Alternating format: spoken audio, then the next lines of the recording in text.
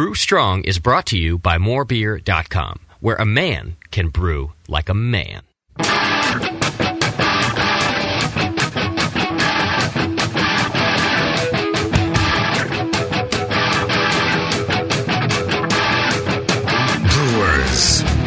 it's time for the beer radio you've been looking for. This is the show that dispels myths, tackles the toughest topics, and makes no apologies for geeking out on beer. Hosted by two guys that drink before they think, Jamil Zainasheff and John Palmer. This is Brew Strong.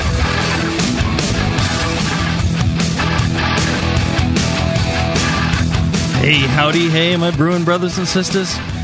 Howdy, howdy. Brew Strong. Howdy, howdy, howdy. Just set aside an entire day and come up with and write them down.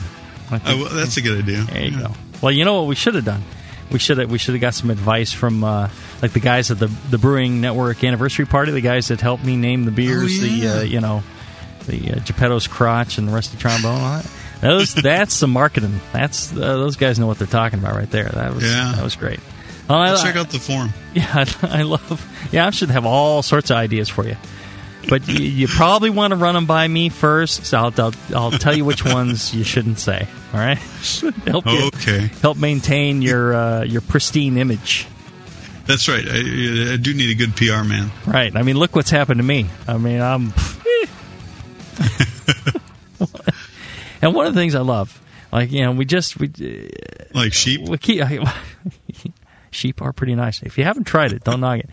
One of the things I really love, and I keep going on about, is the conference. And one of the great memory of the conference was the Hudacek brothers.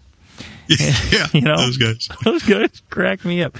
And I keep telling people, it's like you get these two guys, these brothers, and they look a lot alike and they sound a lot alike. Uh-huh. And one will stand to your left, one will stand to your right, and they'll just go on, and it's like broken stereo. It's like the left channel's working at a high pace and a high volume, and twins on caffeine, and then the left channel fails and the right channel kicks in at high speed, high pace, high volume, and then it switches back and forth between left and right channels, and then all of a sudden both channels work when they're laughing. It's laughter in stereo. Oh, those guys just crack me up. We took them out to lunch, didn't we, at the conference? Yeah, we did. Went over to Pacific Coast, had a couple of pints, had some lunch with them. They're great. I really enjoyed hanging out with those guys. I like, one of the things I love about the conference is meeting new people and getting to say hi and don't ever hesitate to come up to either John or I and say whatever's on your mind, and whether you like Randy us or not, or Ray or Charlie or anybody you've ever heard of. No, those guys don't like these you. Conferences. Those guys don't like you. We love you. Those guys don't. But come up and say hi, and it tells if you want a picture, don't worry, not a problem. Pictures are fine, autographs are fine, any of that. Absolutely not a problem. we've done the same thing to other people, so don't even worry about it. But that said, the thing I miss most about the conferences nowadays is I'm so busy, and you're so busy, is you don't get a lot of time to just hang out with some of our friends that we've known over the years. I met the Hudacek brothers down in Orlando, where they gave me an hour's worth of crap about the competition in Orlando. And, even then I liked them. They're really nice guys. Yeah. And so, getting a chance to go out to lunch and hang with those guys and just talk and relax and have some fun, that was really special for me. I really enjoyed that. I'm glad we could do that. And I'm glad you could be there. You're one of my dear friends. And those guys are just a kick in the pants. And I tell you, conferences out in Minnesota in 2010, that's not far from where those guys live. I think I may have to rent a car and go out and hassle them at home or something. As they describe their neighborhood in Brighton, with their dad living next door to them and so on. Right. I mean, it's like the Hudacek street. Yeah, the Hudacek compound. Yeah. Right. That's got to be unique. Well, you and I will have to go, and we'll have to practice. So you'll stand on the left, I'll stand on the right, There we go. We'll blast them. Although I think we'll fail. I think we'll fail. No way we can go as long and fast and hard as those guys go. We'll have to take Randy with us. Yeah, there you go. He'd do it. We'll get a whole crowd of people. We'll give them quadraphonic. They give us stereo. We'll give them quadraphonic in return, huh? Yeah, there's a plan. Yeah, I'm looking forward to it. And I don't know if I mentioned our great sponsor, morebeer.com. Head out there, and they're great guys, too. And actually, they've done business with the Hudacek brothers for ages. I think Chris knows them really well. And he was the one who was telling me, he loves those guys, too. They're really a lot of fun. And so are the More Beer guys. If you go to morebeer.com, place your order, call up the store, ask them questions about stuff. They'll take good care of you. They'll make sure you're very happy. If you're not a happy customer from More Beer, then I don't know what because you're not calling enough. Yeah. Call them and tell them why you're not happy. They'll take care of you. They're good guys. That's 100% customer service at that place. I love those guys. And what do we got today? What's our Brew Strong topic for the day, Justin? Well, let's leave it to Joe from Boston. He called into the number and has a question he wants you guys to cover. Here you go. Hey, Jamil and John. This is Joe. I'm a member of the Boston Wort Processors in Boston. I understand the importance of fermentation temperature control, but I have some questions about the best way to go about controlling it. How can I keep the temp stable when the temperature outside the fermenter can swing up to 50 degrees over a short period of time? Now see, that's a good question. That is. That is one of the most critical things as far as making great beer is temperature control. That's one of the things I've always ranted about. Don't be buying conicals, don't be buying, stainless steel sculptures and things like that until you have your temperature control. You should be getting yourself a fridge and a controller and all that. Of course, not everybody has that amount of money, and there are a lot of options and a lot of different ways to do it, right? Mm-hmm. That's right. Well, and, Joe is really cool. I love this guy. He's he and I have exchanged a few emails, and one of the things he has is a book from 1762 that belonged to President John Adams. He actually has the book that John Adams owned. Really? Wow. And it's this brewing book. And in it has this paragraph on temperature control. And I don't like to read things on the air because it really kind of sucks. But I just thought this was amazing.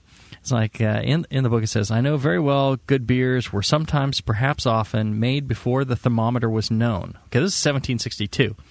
And still is by many who are entirely ignorant of it. But this, if not wholly the effect of chance, cannot be said to be very distant from it. They who carry on this process, unassisted by principles and the use of the thermometer, must admit they are frequently unsuccessful, whereas did they carefully and with knowledge apply this instrument, they certainly would not be disappointed. It is equally true, the brewing art, for a long space of time, has been governed by an ill-conveyed tradition alone. If lucky combinations have sometimes flattered the best practitioners, faulty drinks as often made them feel the want of certain and well-established rules.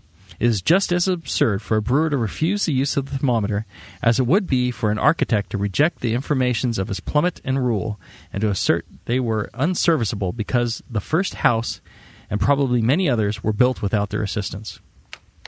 Back in 1762, this dude here was on the internet doing his shows on the Brewing Network and saying, look, you should be using a thermometer. You balloon heads out there, I know, and that's the thing. You get people go, well, I make great beer and I don't have any fermentation temperature control. It all turns out perfect. I just let it go. Yeah, it's 100 degrees out. Yeah, it's, but you get that variable results. You're getting beers that don't attenuate fully. You're getting beers that have a lot of diacetyl, acetaldehyde, a lot of these characters that you really don't want. Uncontrolled, fusel alcohols, esters, things like that. So Belgians. And now Belgian, and that's also the thing. A lot of times people go, well, it's Belgian, doesn't matter, do whatever. It's like, no. Even Belgians, temperature control, or even more so, temperature control, very important. And you're going to make so much better beer with temperature control. That's why after full wort boil, so you get yourself a big enough pot, and you're still extract brewing, right? You don't go to all grain. What you do is you get yourself fermentation temperature control, and figure out how to control the temperatures of your ales and lagers to make the best beer possible, right? That's the big thing. So I think. I think if you're not doing that, then you're really not serious about making good beer if you're not controlling your temperature. So what about Joe's question, John? He's saying, look, here in Boston, certain times of year, ambient temperature can swing like 50 degrees over short periods of time. He's had he's hit 90 on one day and then frost, a couple days later. So he's been brewing with the seasons, but it's still a little hit or miss. So where can we go? Where do we start? What's the, I guess, we need what's the most base way to do it? What's the baseline? Or, let's start, because not everybody has, the mansion on the hill like you have, or the Pope Estate like I have, all funded by the Brewing Network. Right. How does somebody start out on a budget? What? Give me the basics, and we'll kind of go from there. What do you think? We'll go from there and we'll kind of build on it and say what your next step up would be. Okay, I guess the most basic would be an enclosed space, such as a closet. If you put your fermenter in the closet, it'll probably be more stable in the closet than it would be in the room at large. Away from the sunny side of the house. So if you've got a closet on the interior of your house, that one's going to be cooler. Or if you have a part of your house that's always shady. At my old house, I had a bathroom that was on a patio, and the patio was covered, and so it was always shaded. Even grew moss out there. So that bathroom was always nice and cool and steady. Something like that. If you get the sun shining on a wall, it really heats up the room. So, stay away from rooms like that. Yeah. If even in even in an interior room, you still have too much temperature swing, setting your fermenter into a large bucket full of water is a way to increase the thermal mass of the system and reduce the amount of temperature swing. So you could even put it in a bucket or a bathtub. Right. You could fill up a bathtub with water, and it doesn't even have to be cold water necessarily. You start out with cold water, but it'll, like John's saying, the entire tub needs to now change. So it'll buffer those swings in temperature. Now, if it's hot continuously, obviously the temperature is going to rise, but it'll take much longer. Right. And you can always add ice bottles to that bath, to help keep that bath's temperature down. And you don't have to get it ice cold. You're looking for something in the 60s, so a couple ice bottles will work very well to help keep that water cool and to help reduce, help keep the maximum temperature that where it sees is fermenting, getting above say 75. Well, and maybe we should talk about the critical aspect of fermentation temperature control is to prevent really wild swings. It would be better. Right. Okay, let's say you have a recipe that's saying ferment at 67 degrees Fahrenheit. Okay, instead of starting at 65, letting it go up to 68, and then back down to 65, and then up to 68, or 70, 65 to 70, 65 to 70, that type of thing.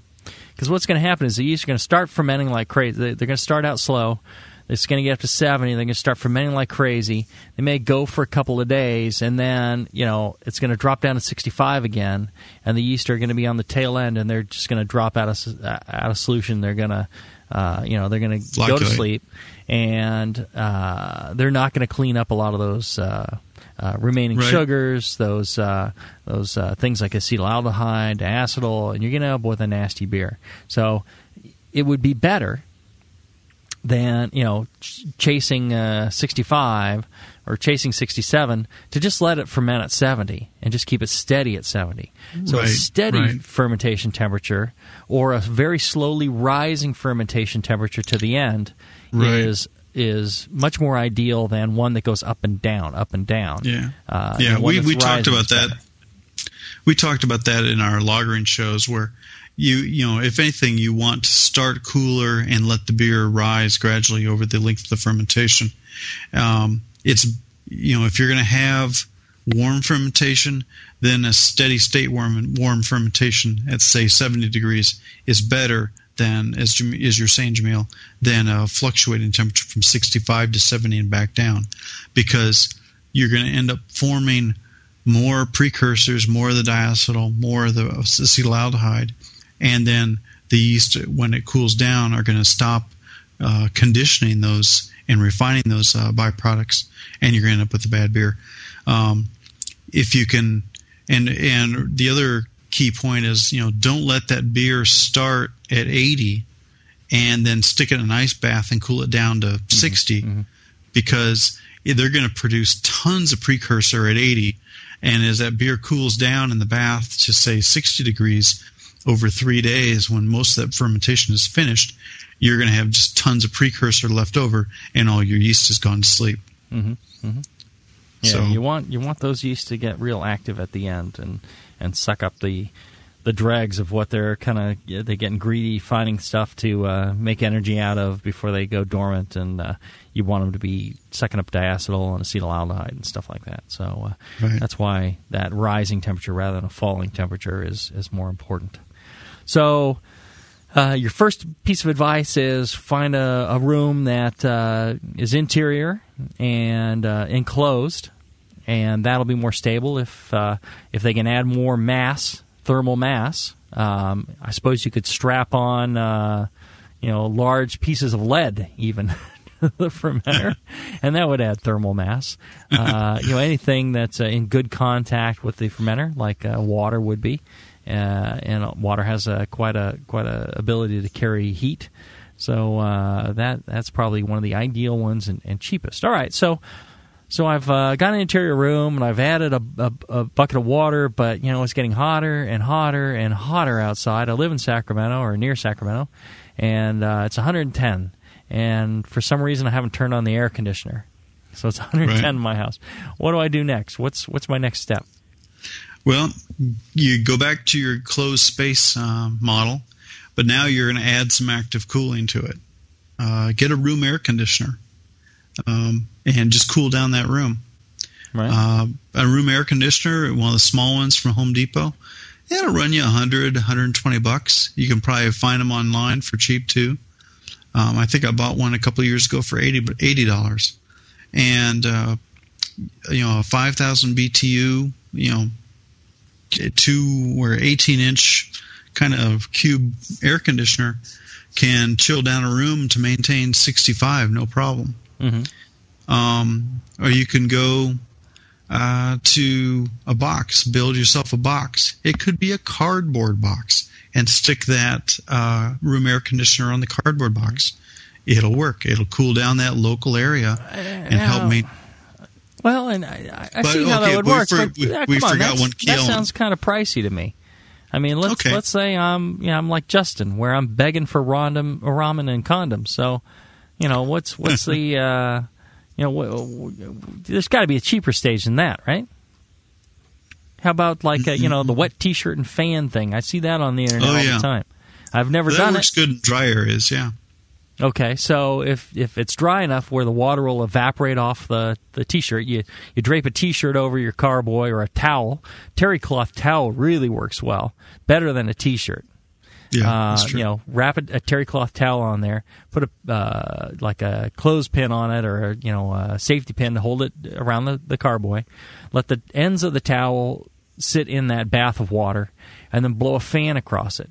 And that fan, so almost everybody has a fan and a towel at their house, right?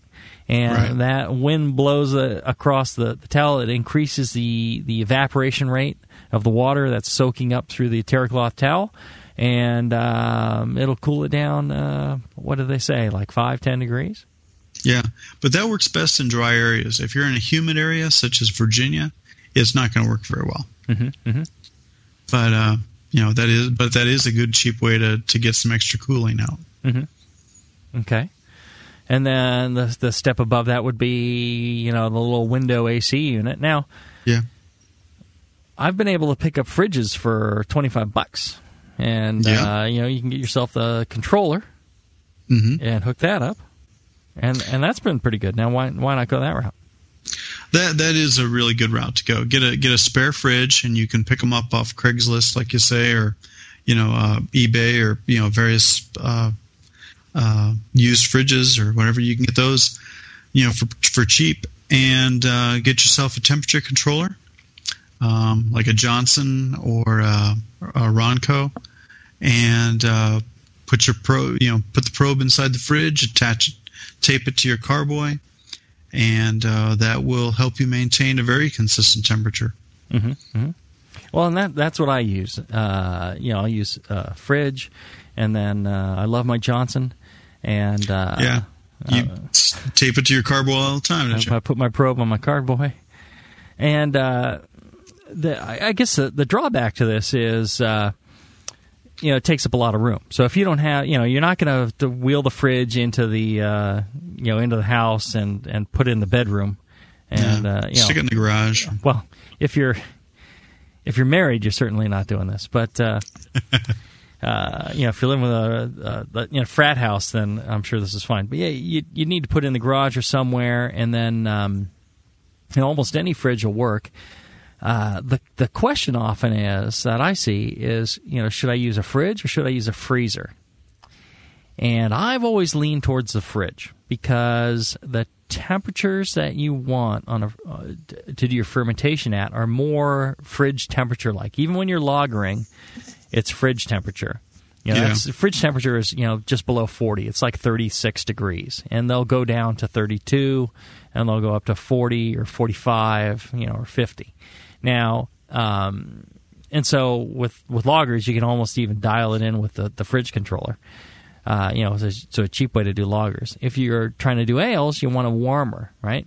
Now, a freezer isn't meant to carry away the condensation like a fridge is. A fridge is designed to pull all that condensation out, and, there's frost-free and all that stuff. With a freezer, you tend to catch a lot of moisture in those things, and people have a lot of moisture problems. Yeah, mold. Mm-hmm. Easy to get mold in a freezer. So people end up using those buckets of damp rid or whatever to soak up the moisture in there. I prefer just going with a fridge. Fridge is cheaper to start with usually, and then you can put your stuff in there. Yeah. I hook up. And lifting 6 gallons of wort over the edge of a chest freezer and down in is not easy for us middle-aged guys or old guys like me. Yeah. I mean, it's hard on your back. So a fridge, it's a lot easier to squat down and lift the carboy, the one vertical foot to slide it in on the bottom shelf there in the fridge. Right. And, as far as controllers go, they got the Johnson, they got the Ranco, they got the old Johnsons with the metal probe. And those are okay. You got to be real careful you don't kink that little line that it's an open tube that air pressure and works off of air pressure, so you don't want to kink that tube. The later ones, they're electronic and they're a lot more durable. But I like some of the Johnsons. The ones that I have right now, I haven't been in the market for a controller for quite a while. But the Johnsons will have a anti-short cycle setting. So, you have this fridge, and it's got a compressor. If you run the compressor for a while and then stop it and restart it and stop it and restart it, you can end up with some issues on the compressor, shortening the life of the compressor. So what you want is this anti-short cycle. It gives a 20-minute delay. So if the thing's just been running, it won't run again for 20 minutes, and that actually extends the life of your compressor. That's a nice thing. Now, on the Rancos, they'll have ones that are two-stage. And what I want to do is, you hook up those two-stage, you can do, heating and cooling all at the same time. So that's very, very cool. What I want to do, we'll take a short break, and when I come back, I want to kind of get into heating and cooling at the same time off of one controller and one fridge. Back after this.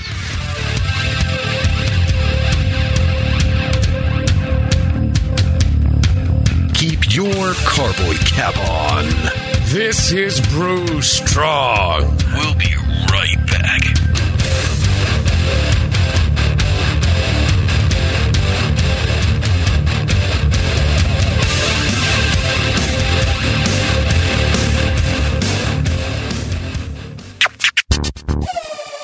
Nico, listen, our lawyers said that we had to do this for 1 hour, and after this, we don't have to talk to each other for 3 more months to the next meeting. Kids, come on, let's get out of here. I'm supposed to have more lines. I'm the professional.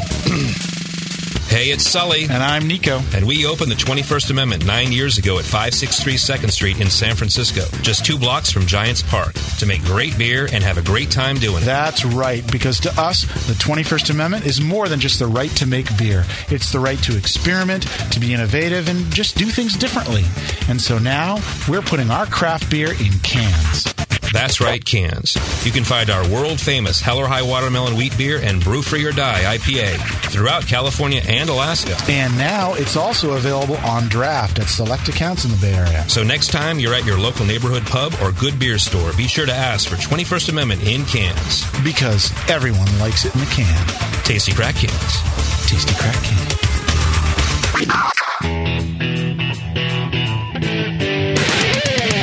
White Labs, your source for maltose mowing monsters, announces the White Labs Platinum lineup for 2009. Looking for out-of-the-ordinary yeast to make the best beer possible? The Platinum strains from White Labs are only available for a limited time and make your homebrews stand out. Through February, find Australian Ale, Essex Ale, and Dusseldorf Alt yeast. March and April, it's Nottingham Ale, Abbey 4, and Mexican Lager yeast. And May through June, don't miss Premium Bitter Ale, Belgian Wit 2, and Belgian Bastogne Ale yeast. Keep up with all the great yeasts in the White Labs Platinum program at whitelabs.com, where you can also join the White Labs Customer Club. Brew with the freshest and most unique yeast with the White Labs 2009 Platinum strains. White Labs. It's all in the vial. In the past year, the Brewing Network has been able to add 2 new shows, expand our studio capabilities and quality, and bring more beer information home to you than ever before. In no small part, this is due to subscribers like you. Thank you from all of us at the Brewing Network. Without your monthly support of any denomination, we could not bring you the very best in live beer radio like Can You Brew It, Brew Strong, and the Sunday Session. Haven't signed up yet? Join your fellow brewers in the BN Army. Sign up today at thebrewingnetwork.com for a recurring donation as little as $2 a month. Besides all the great live radio you'll support, every subscriber is automatically entered in monthly raffles for amazing brew gear like a conical fermenter, a temperature control system, or your own draft setup. Become a part of the BN Army today.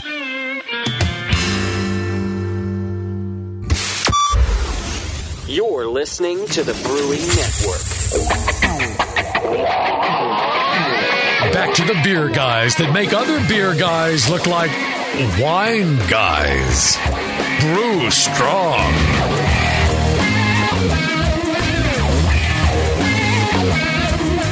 All right. Before the break, I was talking about heating and cooling, and I've gotten a lot of questions on that. John, have you ever done any heating and cooling simultaneously in a controlled environment type of thing? Yeah, I have. When I brew during the winter around here, normally, I'm in luxurious Southern California. Usually doesn't get much below 60 during the day. During the winter, but is that when you put on the parka and you start shivering and? Oh yeah, heavy sweatshirts, definitely. You Southern California people. Yeah, we're all wimps. But there are nights when it'll drop down to 50. 40. Oh my God! How do you survive? Do you need a snowblower? I put a little space heater in the shed. And that took care of the fermentations. Ah, okay. Now, do you put a controller on that, or you just let that kind of go? The space heater I bought had a built-in controller on it, so you could set the temperature, and it would it would turn it on and off. And that was, maybe I'm thinking like $25, maybe $30 for this little space heater. Pretty cheap. Well, I'd say, those things are, you can find all sorts of good bargains and things like that. Even a heating pad. You can go down to Walmart for less than $10. You can pick up a heating pad as well, that can help you control fermentation temperatures. Now, if it's got a thermostatic controller, thermostatic meaning, it responds to the environment, the temperature in the environment, then and it's in the range you need, then great. That'll actually work fairly well. If you don't, something like a heating pad is kind of just like an all-on, at whatever wattage. You have the low, the medium, the high setting, and it's just wattage going through coils and resistive heat that it generates. Well, one of the cool things is Ranco and our sponsor Morebeer, morebeer.com, they sell these things, these Ranco controllers, and they've got 2 stages to them. One, and you can dial them both in for cooling if you want, or both in for heating, but the logical way is one for cooling, one for heating. And what I will do, let's say I've got wild swinging temperatures like Joe has experienced of 50 degrees. I get that where I live. At the Pope Estates in Elk Grove, the wild swinging, yeah, right. There's wild swinging going on at the Pope Estates. Good one, John. Thank you. Very good. So you've been there, and in the day it's 90 degrees. At night it drops to 50. A 40-degree swing. Well. What I'll do is I'll put a heat wrap, which you also can buy from Morebeer, on the heating side of the controller, and then the fridge is hooked up to the cooling side of the controller. And I'll put a degree tolerance between them, and it'll hold that beer right in that temperature range, and no problems at all. When it starts getting too warm, the fridge comes on. When it gets too cold, the firm wrap comes on and maintains that temperature in a nice tight tolerance. Now, you can kind of use that to advantage. One of the questions Joe had for me in our emails was, how do you do, a lot of batches? How do you control those without having 4 refrigerators going with 4 controllers? Well, one of the things you can do is in one of these fridges, if it's big enough and holds a couple carboys, you can put the probe on the heat, and you put you can have your heat controller on one of the carboys and use that for an ale and keep that temperature up, and then you can put a controller on the cooling on the lager, and between the two. The fridge is going to try and keep the lager cool enough. Just leave some space between them. Don't touch them together, right? Because then you get a conductive heat transfer. So keep the 2 carboys apart, and one of them is running the fridge, and that's your lager. And that you're going to have about 50 degrees Fahrenheit. And then if you have an ale that's running around 65, the firm wrap on that, or your heating pad, will keep that temperature up. And you can actually do the 2 in the same environment, and it actually works quite well. I've done it a number of times. And I think that's a good way to go. What else would you use controllers for, John? How else could you do this? Could you do the fridge without a controller? You can. You need to have a thermometer in the fridge, a freestanding thermometer inside there that you can monitor and watch to make sure you're not getting down below 32. Because beer will freeze. If it gets down, say 30 or so, or 28, it will freeze, which is annoying, not fatal, but annoying. Mm-hmm. You don't want to freeze those yeast cells because that's where your fermentation's at. Yeah, but I've often just run it without a controller. I can watch the thermometer and tweak it down a little bit and tweak it down a little bit. Like when I'm lagering or something, I'll just I won't bother setting the controller for 35. I'll just start moving it down over a couple days and watch it stabilize, down near 32 to 34, and lagering her. It's likewise with the warm setting. It's a temperature controller is not crucial, but it really does help. It simplifies, it takes the worry out of the process. Well, one of the problems you're going to have with a refrigerator or like an AC window unit, I on my site I've got the walk-in cooler that I built with a AC window unit and a bunch of styrofoam panels in my shed. Now, I've since torn that down because of termite problems and moving to the Pope Estate. But, the problem you have is window AC unit is designed to go down to 50 degrees at the coolest. It's not, if you want to do lagers or you want to do, even some ales, if they're actively fermenting, they're not going to, 50 degrees isn't going to do it. Same thing with refrigerators. Refrigerators are designed to run between, 32 and 45 in the box, And if you need warmer than that, you're going to have a problem.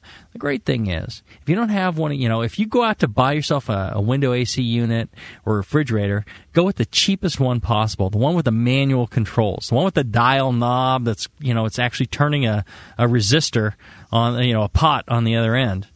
Yep. Rather than digital controls. If you're going through solid state circuitry, then you're kind of stuck. It's much more difficult to tweak these things. But if you're talking manual controls, you disassemble that panel, and of course, do this at your own risk. If you don't know what you're doing, don't do this because you can kill yourself. But you can pull that out, and usually what you'll find on the other side of that knob, on the other side of that control, is a screw. And that screw is actually determining the set point of that range of that control.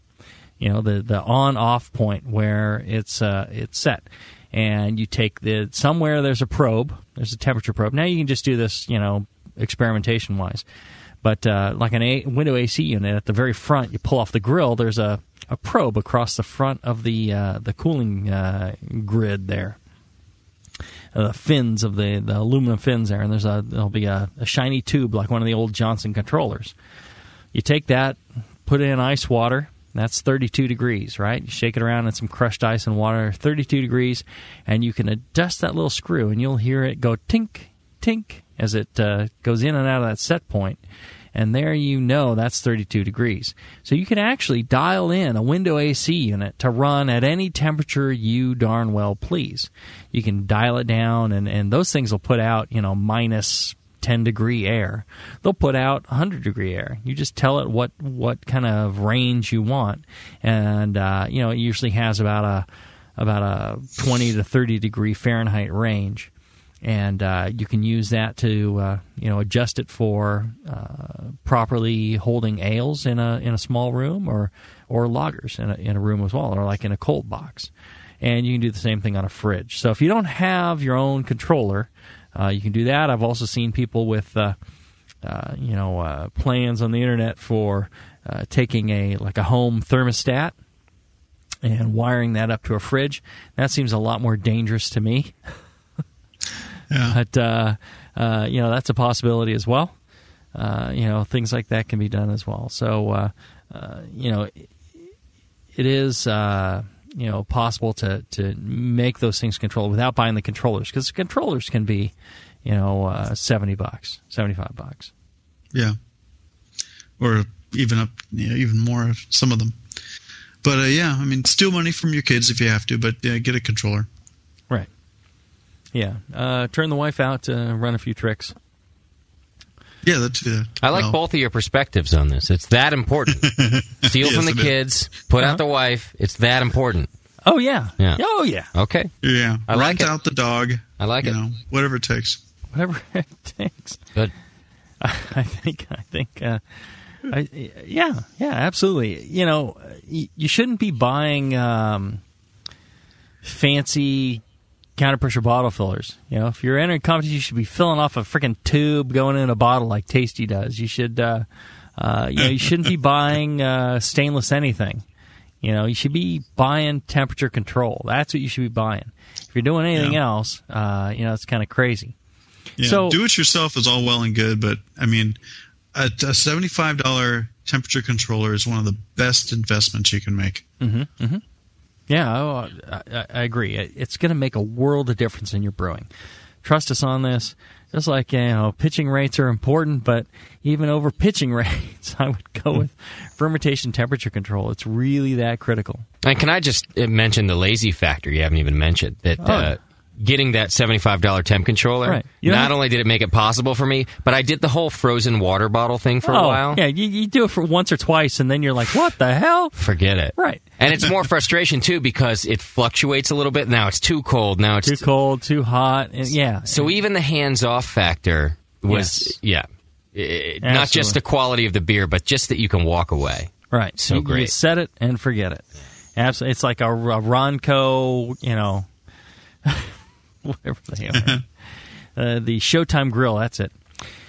Well, we got an interesting email from Luke, and he says, Jamil, everyone's trying to be a bit more environmentally friendly these days. Let's face it, homebrewing is not the greenest hobby in the world, but I'm looking at ways I could cut down on energy and water usage. I'm wondering if I could just control the fermentation temp in the ales for just the bulk of fermentation, like the first several days of vigorous fermentation. My basement stays pretty cool in summer long, about 68 to 74 Fahrenheit. Will these swings in temperature affect my beer or shock the yeast? And he says, I made a post on the forum, but no one gives me a good reason why not to do this. And I thought that was actually a very good question. I thought, okay. Mm-hmm. Why wouldn't you? And actually, Luke's paying attention because on a lot of the Jamel shows, we've been talking about how it's really critical. The first phase of fermentation is really where all your precursors are made, where growth happens, and cell wall permeability, things like that are all kind of determined. From nutrient levels, oxygen levels, temperature, pitching rate, all that is really determined up front. And what you do up front determines what happens at the end, and how leaky the cell gets, and all the crud that oozes out of it, and gives you a lot of other things, and all the precursors that you made at the beginning, whether they're cleaned up at the end, things like that. So, very critical temperature control at the beginning. That doesn't necessarily mean you can just let it go at the end. So when you start out, let's say you're starting out at 65 degrees Fahrenheit, and you're fermenting for it's going to take about a week for the thing to completely go. After the first couple of days, you really don't need to hold it at 65 anymore. Once you're 2-3 days into it, doesn't matter. But you can't let it start swinging, going high and going low, AC and DC, as John knows, coming by the Pope Estate. You really, what you want is either a rising temperature or a steady temperature. Going warmer is okay, and it can steadily get warmer.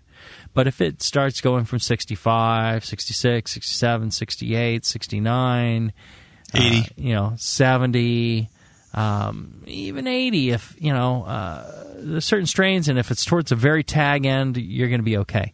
But if it climbs up to 70 degrees, and then all of a sudden it goes 65 again, your yeast is just going to start to flocculate. Yeah. And they're not going to finish up. You're going to end up with, you may end up with under attenuation. You most likely will have acetaldehyde, a kind of a green apple character in the beer, and most likely you'll have a diacetyl, kind of a buttery character in your beer. Yeah. So you just can't let it drop off a cliff like that. You can't let it swing. If you're an area, like John was saying earlier on, if you have an interior closet space, and you put the fermenter in there, and it's getting warmer and it's staying steady, or in a water bath of some kind, great, no problem. I think it's going to be steady enough; it'll be fine. But if you're putting it outside where it gets sunny in the day and cold at night, it's really just going to kind of mess up your beer. So you really don't want to do that. But I thought Luke had a great question there with how long do you need to temperature control this thing? Yeah, and I guess the time we'd throw out there is for an ale, at least 36 hours, if not 48. Right. within 48 or so. Most of that stuff has happened. All the growth happens within the first 36 hours maximum. And then it's, and precursors and stuff, it's all happening earlier on. Yeah, loggers maybe the first 3 days are probably more critical, and then it could start warming up. Right. And what I like to do is start cold with loggers. Yep. Start, 44 or so, and then let it rise up to 50 over the first couple of days, and then hold it at 50, and then towards the end, I don't care. As long as it's going up, as long as it's not going down, I don't care what it ends up at. And what I'll often do is with loggers, it looks like it's slowing down. Looks as it's pretty close to the end. I'll take it out and put it on the counter where I rack to a keg, and I'll let it sit there for a day or two, and the temperature's just rising the whole time, and it gets up to 60-ish or so, and it's perfect because the yeast become a little more active. They reabsorb that diacetyl. They clean up the acetaldehyde. Acetaldehyde happens. Every sugar and all that, it's all being turned into acetaldehyde. So you have acetaldehyde in there. It's an intermediate step on the way to ethanol. So, you just want to make sure that thing gets complete and all that gets reabsorbed. That's right. Very good. Very good. All right, well, let's take a break. And when we come back, we'll wrap up with some of our questions from the chat room. Back after this.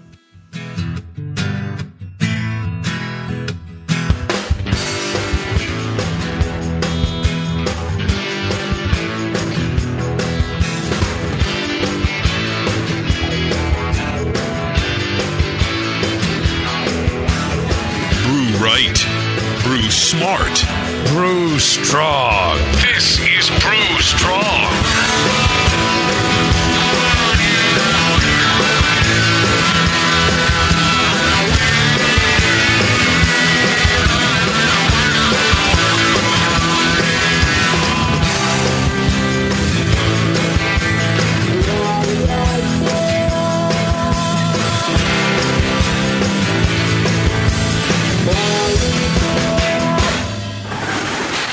Hey, Push, the new brewery's looking good. Thanks, Finn.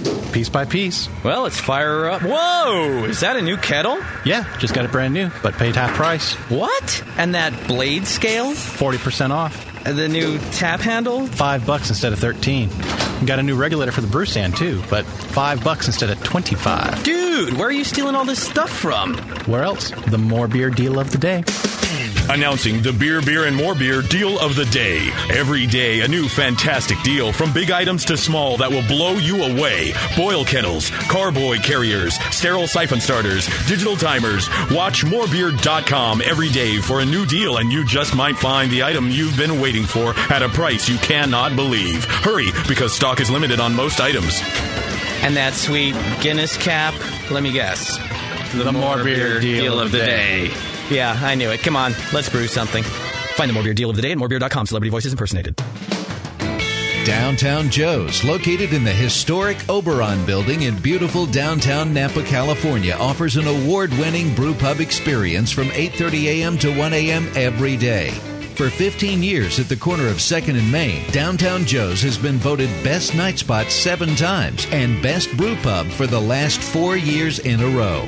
Brewmaster Colin Kaminsky's handcrafted ales, like his Tailwagon Amber Ale and Catherine the Great Imperial Stout, are the perfect accent to riverside dining, live music, and a relaxing outdoor patio. Don't miss the Beer of the Month, special rotating taps, and happy hour all day Mondays. Visit downtownjoes.com to make reservations, peruse their extensive calendar of events, or just read more about their fantastic beers. Come enjoy the fine beer, food, and music. Downtown Joe's, the award-winning brew pub where you'll feel at home.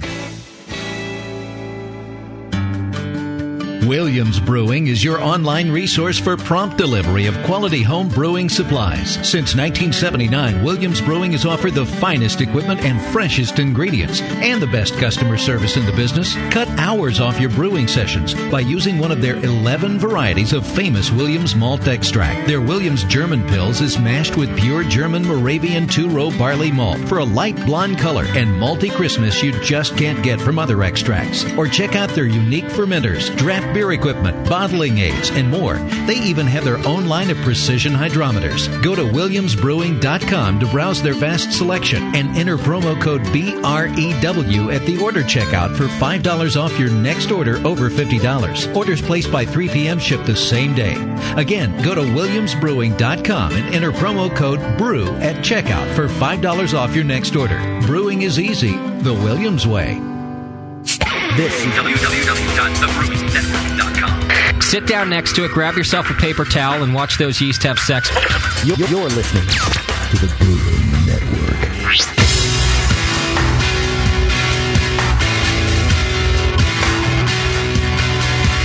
Like the Lance Armstrong of the beer world. Except for that nut thing. This is Brew Strong. Go Lance. Teach some Frenchies a thing or two. I have a house full of Frenchies, and I agree with you. F the French. And actually, we went to France and hung around Paris for a while.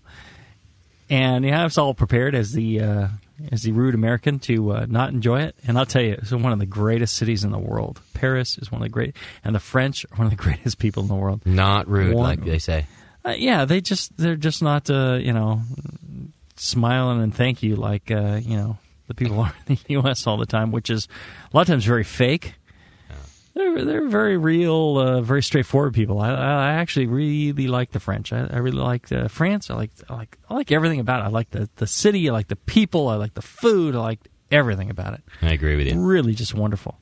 Of course, I love pretty much everywhere I go, as long as I get to meet the people. Because you're not working. Exactly. I'm with the family. I'm not working. Yeah. There's beer to drink, so it's really good. But yeah, so I don't know. But go Lance Armstrong. Of course, he's not riding for the U.S., is he? He's riding for Prostates? Astra. I mean, what is he? Yeah, Astra or something like that. Yeah. Some country, probably. Right? Aftra. Right. I don't know. Yeah, I don't know either. What is that about? Well, it's all these guys, they're not from these countries, but it's like soccer players. They just go to whatever country is pony up. He's going to pay up the dough. Yeah. Good for him. Yeah. No. He's represented his country for a long time, and if he can do it this time, great. I love somebody that defies the odds, and really just proves his detractors wrong. So, like me, if there was a ramen eating competition, you mean? I would go for one any country, and you would like it because I'd be defying the odds. You'd think I'd fail, but no. Boy, could I eat that ramen. And it would also go, I could also then succeed in the how fast does ramen go through you competition. I'd win gold in both. You're welcome. All right, now that he's derailed the entire program. The program brought to you by morebeer.com. Great guys, great products. Thank them for having Justin on the air. And that's quality programming right there.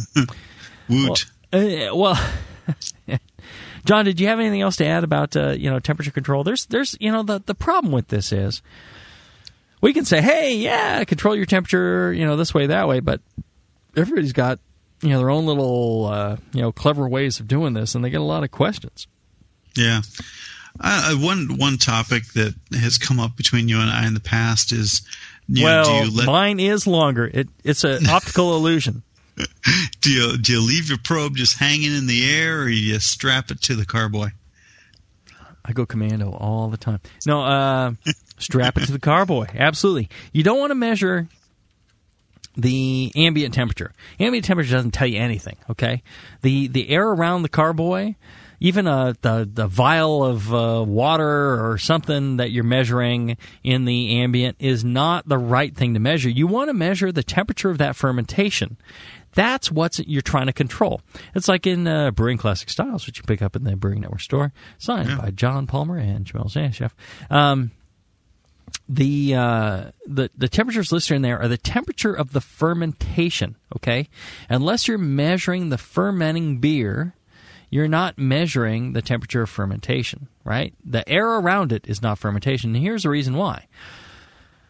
As the yeast become more active, they generate more heat. As they slow down towards the end, they generate less heat. If you're still cooling to the same BTU rate at the end of fermentation as you were at the beginning of fermentation, you're overcooling your fermentation. You're going to end up with a lot of leftover byproducts that, when you enter any competition, they're going to say, it's not clean. It's got, diacetyl. It's got acetaldehyde. It's got, yada, yada, yada. It's not attenuated. So you need to measure the temperature of fermentation. So your probe should not be swinging freely. It should be attached firmly. There you go.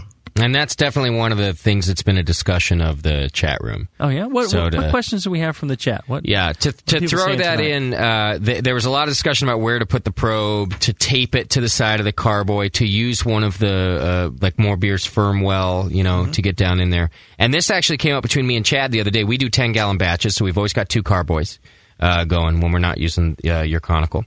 And he didn't have a firm well, and I said, don't worry about it, just place it between the 2 carboys. Between the 2. It's like 2 pillows. Put it in between the 2 pillows. Think of it as cleavage and put it in the best possible spot. Right there in the center, where there's liquid. This is something that you had told me. I had called you one day, I think it was, and I said, hey, I finally got temperature control, but I forgot to buy a firm well. Mm-hmm. And you said, just put it between the 2, and you were telling me how accurate it's going to be. Yep. Well, Chad was arguing with me a little bit. I don't know. Chad didn't know shit. And I said, well, okay, I know I don't know what I'm talking about in general, but test it.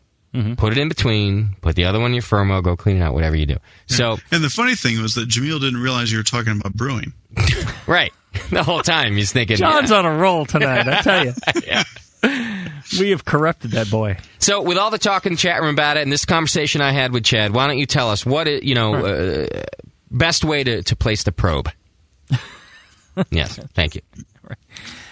All right. So there's the probe wet. There's there's convection, there's conduction, and there's radiation. Right. Right. Those are the ways that heat gets transferred between one body and another, one object and another. And conduction is really the thing that you're looking for. Yeah, you want intimate contact and with your probe. With your probe, and better yet if you can get it wet. Right.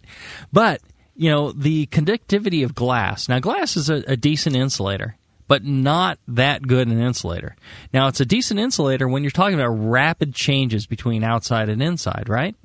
Right. And you think, glass carboy, it's not measuring the temperature of the wort. But that glass, it will, transmit the temperature of the liquid through the glass much faster than the liquid can change temperature. That's why it's okay to tape your probe to your outside of your carboy, kind of midway between top and bottom of the liquid. Tape it on there so it's got nice contact with the glass. If you're really anal about it, you can put some thermal compound on there so it's, totally intimately in contact with the glass, but that's overkill. You don't even need that. Mm-hmm. And what I like to use is either you take a towel and fold it up a couple of times, or bubble wrap is really good, or any of that thin foam insulation. And a lot of times they'll pack things with. You fold that up a few times, put that over so you've taped your probe to the glass with like painter's tape. So you don't get that gooey mess with duct tape. I used to use duct tape, and I realized painter's tape was better. Then you tape over your insulation over that thing. And I'll tell you, you are reading the temperature of the liquid inside that vessel very accurately. If you're a half degree off, I'd be shocked. There was a good article in Zymergy, I believe it was, back when Ray Daniels first took over. One of the Tech Geek articles or something, and a guy did an experiment. He measured the temperature in the center of the carboy in the liquid, and he measured the temperature near the glass wall of the carboy on the inside, and he measured the temperature on the outside of the glass, and it was within a half degree all the time. So as long as you're getting fermentation in there where the wort's moving or the beer's moving during fermentation, that temperature on the outside is the same. Now, the thing Justin was talking about, if you have two carboys sitting side by side, you got one probe to put between them. Just put it right in the middle. Touch the two things together over the probe, insulate it, you're done. And it's going to really give you the average of both those carboys, and both will be just fine. Not a problem with that. All right, got more questions from the chat, too.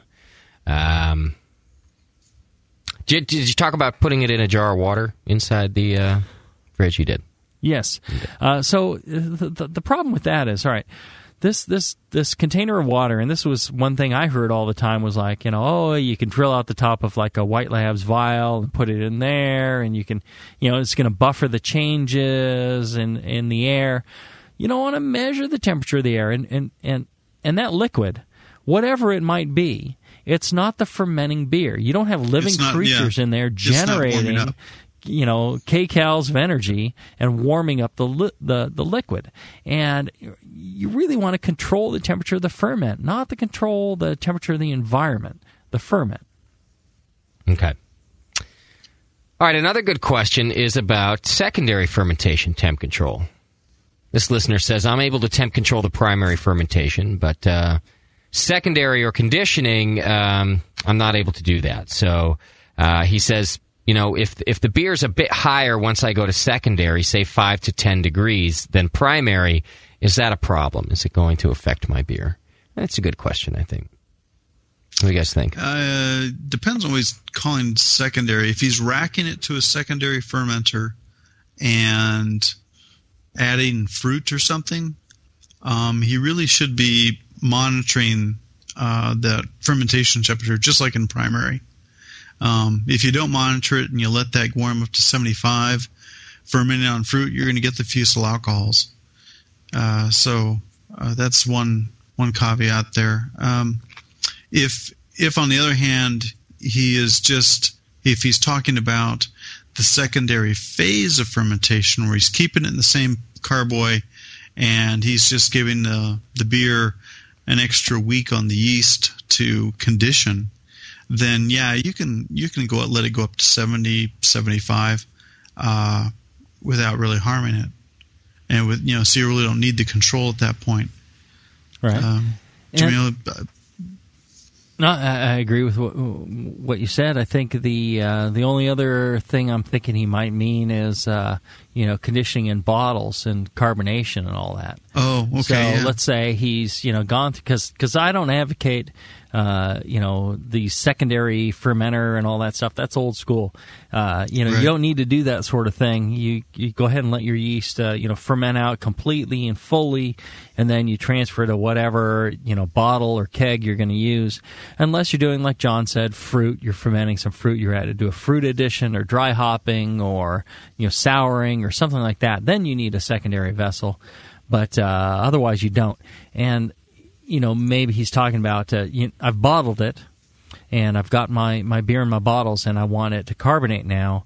At that point, what is it okay for me to let it sit warm and fluctuate? And at carbonation time, absolutely no problem. You can actually let it go up and down and all that stuff. That's fine. You just want to keep it warm enough so that yeast are active enough to carbonate fully. And I think that's not a problem at all. You won't generate any, the minimal amount of sugars they're going to ferment. They're not doing any growth. It's going to be just fine. Okay. And last question. Go ahead. Sorry, Palmer.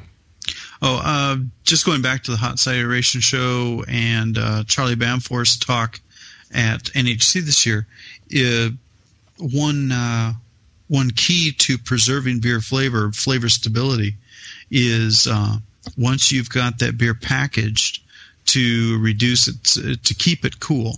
Yep. So if you've gotten past the couple weeks it takes for carbonation, then now and if you want to preserve the flavor of the beer, now it's time to keep it cool and steady. Cellaring temperatures or in the fridge. Mm-hmm. If you really want flavor stability, that's the other thing to be aware of in this discussion. That's an excellent point, John. And I think one that's not emphasized enough is, you can carbonate a beer at 50, 60 degrees. They'll go ahead and carbonate. It'll take a long time, but your beer will last a lot longer if you do. So that cooler, carbonation, or if you're going to carbonate a warmer, get those once they've reached their carbonation level. Chill those things down. The closer you can hold those to freezing, and the steadier that temperature is, the longer that beer will last. I mean, this year in the NHC, I entered beers that I brewed 6 years ago, and they did just fine. And you've been keeping them at what? You've been keeping them at 34? Yeah, 37 for years. Yeah, I had that walk-in cooler, and I just stuck everything in there. And this year, I was tearing it down. I'm like, I'll just enter this and enter that. Cooler going away, and did just fine. And that cool, steady temperature without shaking them around or getting them hot. I think the point John was making was Bamforth was saying, like every 10 degrees, you end up with like half the life.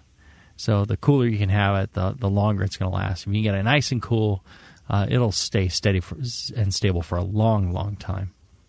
Okay. That's right. And a little temp control question about wort. Kim's in the chat room tonight, and she wants to know, hey, we only have a regular wort chiller. We don't have that fancy Jameel-style Whirlpool chiller. Oh, well, cut them off.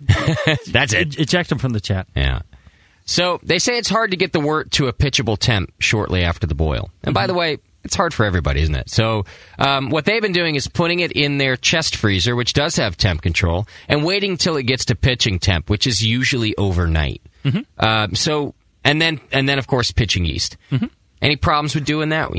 They're waiting, I guess, 12 hours, 6 hours. That's what I used to do, and so I actually used to have stainless steel conicals, and I've given them all away. And what I would do is, I would chill my wort down to like ale temperatures. And this would be for lagers. I could get down to ale temperatures with a counterflow or with an immersion chiller. And I had all these fancy counterflow chillers. And then I would run it into one of these conicals, and then I'd put it in the fridge. And overnight, I'd wait for it to get down into the mid-40s Fahrenheit. And then I would drop the brake material, because on lagers I believe it's important to get rid of the bulk of brake material. And then I would pitch my yeast. And so, this was great. It worked quite well. The danger is if your sanitization is not, tip-top, if you're not very careful about that sort of thing, bacteria will grow. Anything over 40 degrees Fahrenheit, you're going to get some bacterial action. That's why, fridges, they go around 40. Even then, you're going to get some action. So you need to be very careful of that. The immersion chiller with the Whirlpool, buy yourself a pump. You can knock down your wort to pitching temperature at that time, and you don't have to go through that step. And once I did that, I switched over to carboys because I no longer needed the conicals. All my brake material, and I get down to the temp and all that right in the kettle, and then I run clear wort into the carboy, and then I pitch, and I'm all good to go. So for me, that was a huge thing. It allowed me to switch back to carboys. All right, so be clean, and it's all right. Yeah, I think you're fine. 12 hours. If you're as freaking anal about it as I am, no problem. You probably go 24 or 48. And by the way, Chad does basically the same thing, and I did the last beer I did. We have your temp control conical, and it takes it overnight to cool down the wort. But same thing, if we transfer just a little below 80 with your Whirlpool chiller, but our waters, our hose water's real warm here in the summer. You can run ice water through that. Yeah, we should build like a bucket to kind of run it through the bucket first. Yeah. We ought to do that to get it colder. That's a great idea, actually. You recirculate through ice, and it gets so that water is actually ice cold when it hits that wort. Right, and you can add salt to that. You can get down so fast. Okay, and to so cold. Okay, you'll have like frost forming on your the out. Well, the in anyway. On your unit. On your unit. Yes. On my unit. Okay, well, we'll try that. John's on a roll But I wanted to reinforce that's what we'll generally put it in, and it takes about overnight for that more beer conical to get it down to pitching temp too. And obviously, Shat's been doing great with his beer with that method. I'm drinking a IPA here, and Shat's made a number of beers that I would rate in the high 40s, if not a 50. I guarantee when he listens to this show, though, we're going to have an ice bath going by his next brew. He'll be into it. Yeah, it's a good idea. I think it'll help. Yeah. Okay, that's it from the chat room, guys. All right. Cool. Cool. No, cooling. Well, yeah, cooling. Yeah, and I think tonight's show went real well. I think we got a lot of information conveyed. Okay. If you say so, then I'm happy. I feel so. I'm with Palmer. Good shows, boys. And, by the way, Jamil and Palmer, be proud of yourselves.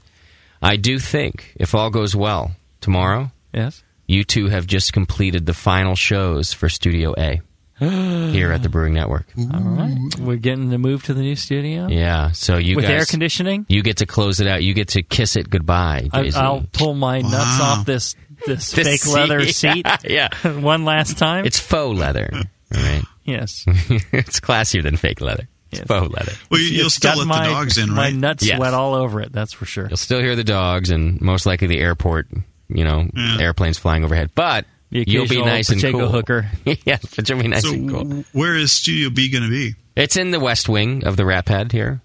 Oh, okay. So, same place. It's right here. But, so 10 feet away. Yeah, it's like, it's a good 14 feet away, Jamil. Come on, don't be ridiculous. That's true. I just wanted to point out, say goodbye nicely to Studio A has treated us well and treated us poorly all at the same time. The weird thing was, I was thinking the other day, I wish I had a lot of pictures of this. Just from my angle sitting here, pictures of you, pictures of John, pictures of everything in the studio. I wish I had a bunch of pictures of that. It's a few years of sitting in here and several friggin' hours. 4 years of my nuts stuck to the seat, yes. Looking at us. The hot summer and freezing my ass off in the winter and talking into the stinky microphone. Of course, the stinky microphones will still be there. Yeah, that will travel. So you'll get there'll be a lot of memory recall. Aromatherapy type of thing. Yeah. But and the other thing about, you're right, Jamil, we should have had more pictures because the way your health has been declining lately, you're going to be soon. Senile before that. Right, and you'll be able to sell those. Right. Have me sign them ahead of time. Yeah. Blank photo paper, and then print them all on there. And, I'll dig up what we have. Yeah. Share them with you. Absolutely. I think if it's not this lump on the back of my hand that takes me out, it's the blinding pain while I'm banging the wife type of pain. The boning blackouts. Yeah. If it's not one thing, it's another. Yeah. All right, guys, take it away. All right, so the whole thing about fermentation temperature control, you can start out very plain and simple. The important thing is to kind of be aware of your environment. You want to tend to pick an area that doesn't get like direct sun or have weird shifts in temperature throughout the day. Interior closet, things like that. If you're short on cash, increasing the thermal mass of what you're trying to control is going to help. You put your fermenter in a tub of water, in a bathtub, something like that. If that doesn't help enough, then you switch to active control, and that's fan across a towel if you're in a dry enough area as far as humidity goes. Although, a window AC unit. But if you're going to pony up for a window AC unit and go through the trouble of mounting it, I would just get a fridge. If you get a fridge, you might be able to jack around with the thermostat if it's a manual control and get that adjusted. But have the wife turn a few more tricks and, put the kids out begging on the corner and sell the dog, according to John, and you can, get yourself a controller. Rent the dog. Rent the dog. Rent the dog to the neighbor with a real emotional problem, yes. And then, and I won't pay top dollar. And then get yourself a controller. And with that controller, the probe can go on the outside. The thermal well is fine. If you really want to do that, it's another sanitary point. That's why I don't do it. On the outside with some insulation, you're fine. You can even do multiple carboys in one fridge, one doing lagers, one doing ales. You could do both with ales, both with lagers. Either they're touching if you want them to read the same temperature, or they're spread apart and one has a heater and one has the fridge cooling if you want to do different temperatures. There's kind of a limit to that temperature range you can do. 15 degrees is about the maximum. And what else did we cover, John? Is that about it? I think that was about it. Yeah. But the two-stage. Two-stage? Both heating and cooling. Right. Yeah.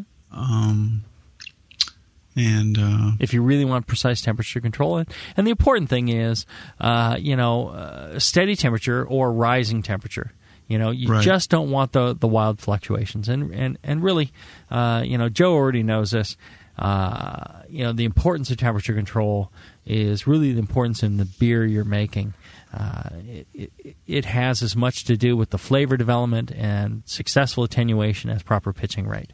So don't leave it to chance. Do what you can to save your pennies. You shouldn't be buying stainless steel conicals. What you should be buying is fermentation temperature control. And I think even the people, our fine sponsors at More Beer, will tell you the same. They sell great stainless steel conicals and all that other gear that you can get. Definitely go by there and check that out. And if you got the extra Quatloos, go ahead and use them on that. But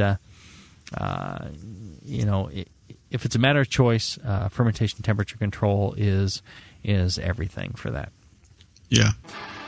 All right, another fine show, and if you enjoy this kind of programming, visit our sponsor, morebeer.com. Tell them how much you love the show, and thank them for sponsoring us. And also go to thebrewingnetwork.com. We've got a whole store there. And I'll tell you, the current studio is going to become all merchandise. I'm looking at racks and racks of great merchandise, shirts, hats, glassware, books signed by John. You want a book, How to Brew, personally signed by John? They'll even tell you how much he loves you in there. They're here in the Brew Network store, and you can get in there, pick up stuff like that. All the profits go directly to the Brewing Network and keep all the shows going. So if you enjoy the Sunday session, if you enjoy Can You Brew It, or that show that shouldn't be mentioned, all those shows are supported too. And it's a good cause. Same thing, you can donate. Click on that Donate Now button, and you can sign up to contribute as little as $2 a month. It puts you in a raffle that More Beer supplies the prizes for. They've given away conical fermenters, counterflow chillers. They've given away a whole sculpture this last month. And if you sign up as one of those recurring donators, you get to participate in that too. And if you're get the chance to listen to live, you get to join in the chat room on the forum. Click to participate in that. Until then, I wish you all a Merry Christmas and brew strong. Keep reaching for the stars.